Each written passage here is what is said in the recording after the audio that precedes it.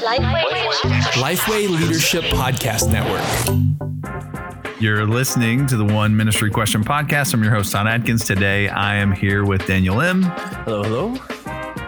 And we're going to talk about calling today, which is an interesting subject. I'm very interested to see if Daniel and I have the same point of view on this. Mm-hmm. Yeah, that's maybe not. We'll see. So what's the question today? All right. How do you determine God's calling on your life as a minister? So should we start personal and then go broad? Yeah. Well, let's do that. Yeah. Do you want to go first?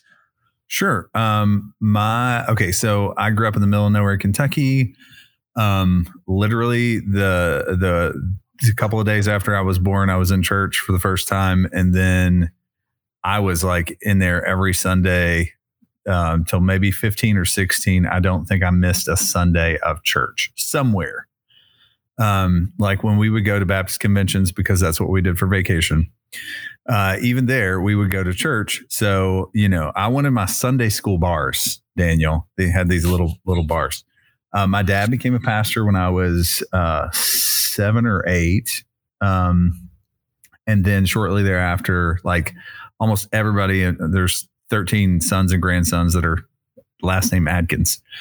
Well, most are either Bivo in the church heavily or on staff. And so a lot of pastors, a lot of pastors up in there.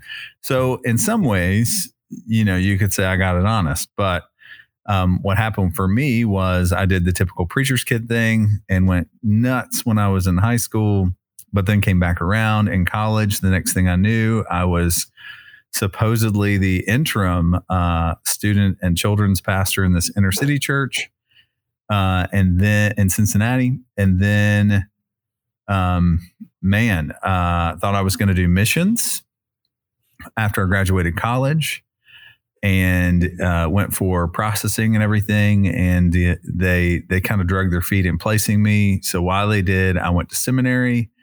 And then got really plugged into a church and thought, okay, this is where I'm supposed to be. So as far as the calling portion of that, I can't tell you that there was a specific moment in time where it was like, you're supposed, like I'm calling you out, like a moment at camp or an event or anything like that. It was just, as I was doing it, that call became more affirmed. Yeah. But now I have slightly, I've been processing this for a while, and believe it or not, yesterday, I heard a conversation that really articulated well, what I think about calling, and I'd never heard it put this way. And I'll share that after you share yours. right after we come back. Yeah. Okay. I'm fascinated to hear that, because it sounds to me like it was this gradual thing that happened for you, right? That your life was going in one direction. You walked away from the Lord. And then when he brought you back, it kind of just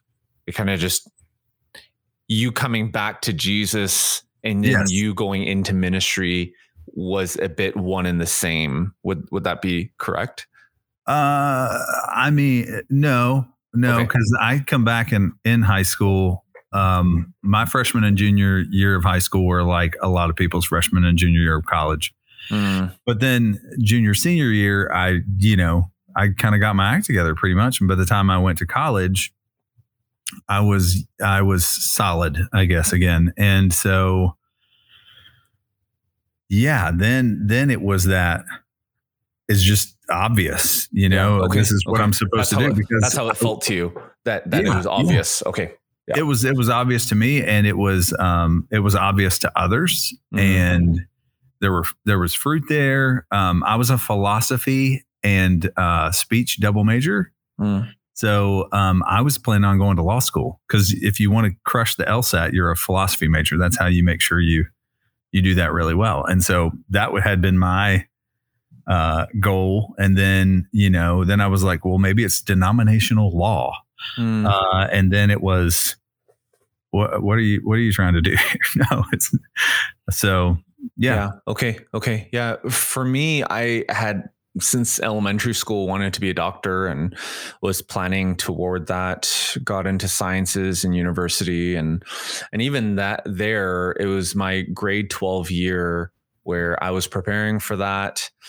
It was the summer before grade 12, I believe. And actually it was there was a moment where I wouldn't say it was an audible voice, but when I was sitting in church and listening to a message from the pastor, I had, there was this sense that I got where it was worship pastor. And it was just kind of those two words. And for me, it felt like it came completely out of the blue because I, number one, never wanted to be a pastor. If you knew me the 2 years before that, you would have never thought I would ever be the person to be qualified to be a pastor either. And there was all of that where it was just this complete left field thing. So from that point on, I was like, well, I have no idea what that means, but I have been learning the guitar and I was serving on the worship team and I had thoughts about possibly leading worship. So that's actually what started me into a more formal role of leadership within my church in beginning to lead worship. And actually that, but I still never, I kind of forgot the pastor part. I just kind of was like, oh, maybe that's how I was supposed to begin leading worship. And then went into university, and it was the first year after the summer of between my first and second year, where I met Christina on a mission trip. And it was during that mission trip where my one prayer request was, Lord, what am I supposed to do? It wasn't even a question about calling. It was, God, what am I supposed to do? And because I was sensing increasingly during that first year that possibly I was supposed to go into ministry, vocational full-time ministry. But then I was in sciences and I'd always kind of, I was going down that track. So I remember my discipler asked me the question, hey, why do you want to be a doctor anyway? And it was a really simple question. And I honestly hadn't thought about it in a long time, probably back to grade 5. And when he asked me that question, I responded, you know what? I don't know. I don't remember. And then all of a sudden I remember back to grade 5, 5th grade, career and personal planning. One side of the sheet was occupation. The other side was salary. And my friend and I both put our finger down the salary column, and he chose the one that made the most money, cardiologist. And I wasn't going to make less money than him. So I chose the one that made as much, which was a neurosurgeon. And believe it or not, that is why I wanted to be a doctor. Like, that's the beginning point of where it all started. And when that came to mind, because I'd completely forgotten that, immediately, Matthew chapter 7, at the end of the Sermon on the Mount, where Jesus says, are you going to build your house on the sand or the rock? That passage immediately popped up. And I was like, okay. Yeah. Okay. I know what I'm supposed to do now. So that moment, I would say it probably happened. It was over the course of a couple of years of discernment. And even over the next year, I was still wrestling with it and through it. But that was kind of that moment I would say, okay, I was solid on the fact that, yes, God is calling me to full-time vocational ministry. There have been successive moments, even in coming back to Edmonton and coming here, discerning to leave Nashville and come here, that there's another sense of calling that I experienced too. But that was probably my first experience into it. So Todd, what I'm so curious, like, we're back from our commercial break now. Right. What did you hear yesterday? So Ben Mandrell was interviewing Jimmy Draper. Okay. And current president and a former president of Lifeway. A former president who's now 86 years old. Yeah. And, the subject somehow came up of calling and all that, because, Jimmy was a pastor before, or Dr. Draper, I should say. Dr. Draper was a pastor before he came to Lifeway, and he said I'd only had one math class ever. Like I didn't have any business background. I didn't have any, this, that, or the other. But they were talking about, coming out of the church and being a pastor into a role like leading a, $500 million organization. And just, what that means from a responsibility standpoint, all that. But then you fast forward and he talks about what it's been like, having been retired from that role for a long time. And he just went into a really interesting conversation about how he said, I wasn't called to be a pastor for my entire life. He's like, up until that point in time, I thought, you're called to be a pastor and you pastor until the day you die. And he's like, and what I came to learn and what I've come to learn, greater still, in my later years is that I'm called into a relationship with God. And as long as I stay close to him, he is going to let me know what I'm supposed to be doing at this particular point in time. So it's really interesting that you mentioned the calling piece as well, as far as being called to places. And I've said this on the other podcast, 5 Leadership Questions, a number of times. Like there have been times where I felt a clear sense of calling, to a place to serve, and Lifeway in particular. I've been called to stay because the calling to come here was just like, oh, this is where I can do the most damage for the kingdom. I am going to choose right now to work on the church versus in the church for this season of my life. And I'll probably go back and work in the church at some point as well. But then, there have been, pushes and pulls, potential opportunities and all that. And I've always felt a very clear and distinct calling, up to this point, to stay. And so that's where I would say, how calling has played out in my personal ministry. And when I look at, if you look at what modern church is and the way that we have, divvied up roles, and I'm not going to go Piper, because Piper would not agree probably with what I've just said. I'm not going to say, gentlemen, we are not professionals, but we have certainly done a great job of creating silos within the church, and very specialized roles, especially in larger churches. So when you look at smaller churches, the kind of churches I grew up in, if I can go back to the beginning where we talked about being called into a relationship with Christ, it was under the care of good and godly people in the middle of nowhere, Kentucky, that were farmers and factory workers, but they had a great relationship with God, and he had called them to serve in our church, and they faithfully served there. And to say that a children's director who is a volunteer versus a children's director who's paid, or a pastor, frankly, who's bivocational or full-time or fill in the blank.